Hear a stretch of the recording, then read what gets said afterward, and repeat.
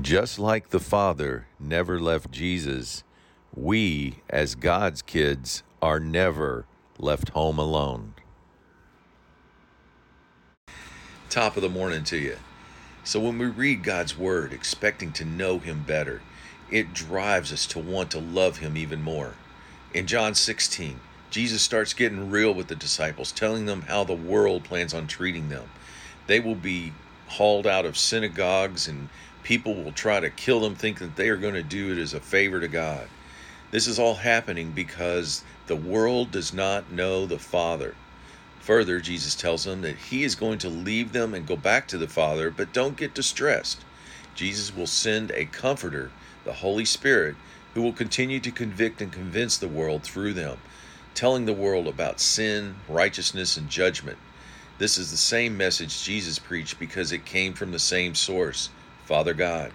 Jesus tells the disciples to not worry about the emotional roller coaster they're about to go on because of what Jesus had to suffer.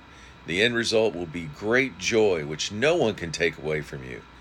Just remember, when I'm gone, I will leave you my authority in the form of my name, sort of like a power of attorney. Use it as much as you need to. Ask and keep on asking, and you will receive, again, making your joy full and complete.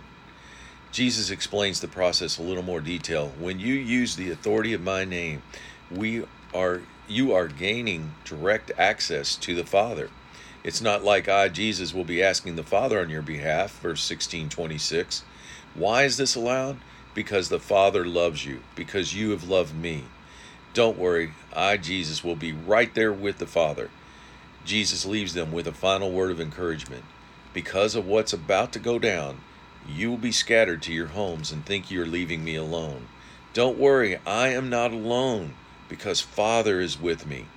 I want you to remain peaceful and confident in me despite the trouble.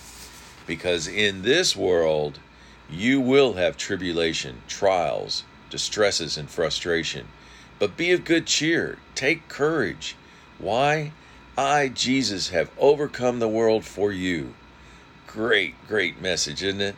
All we need to do is stay connected like a branch to the vine, Jesus, so that we can receive the life-giving flow of love, joy, peace, patience, kindness, goodness, faithfulness, gentleness, self-control, the fruit of the Spirit. So let's stay connected and have a great day.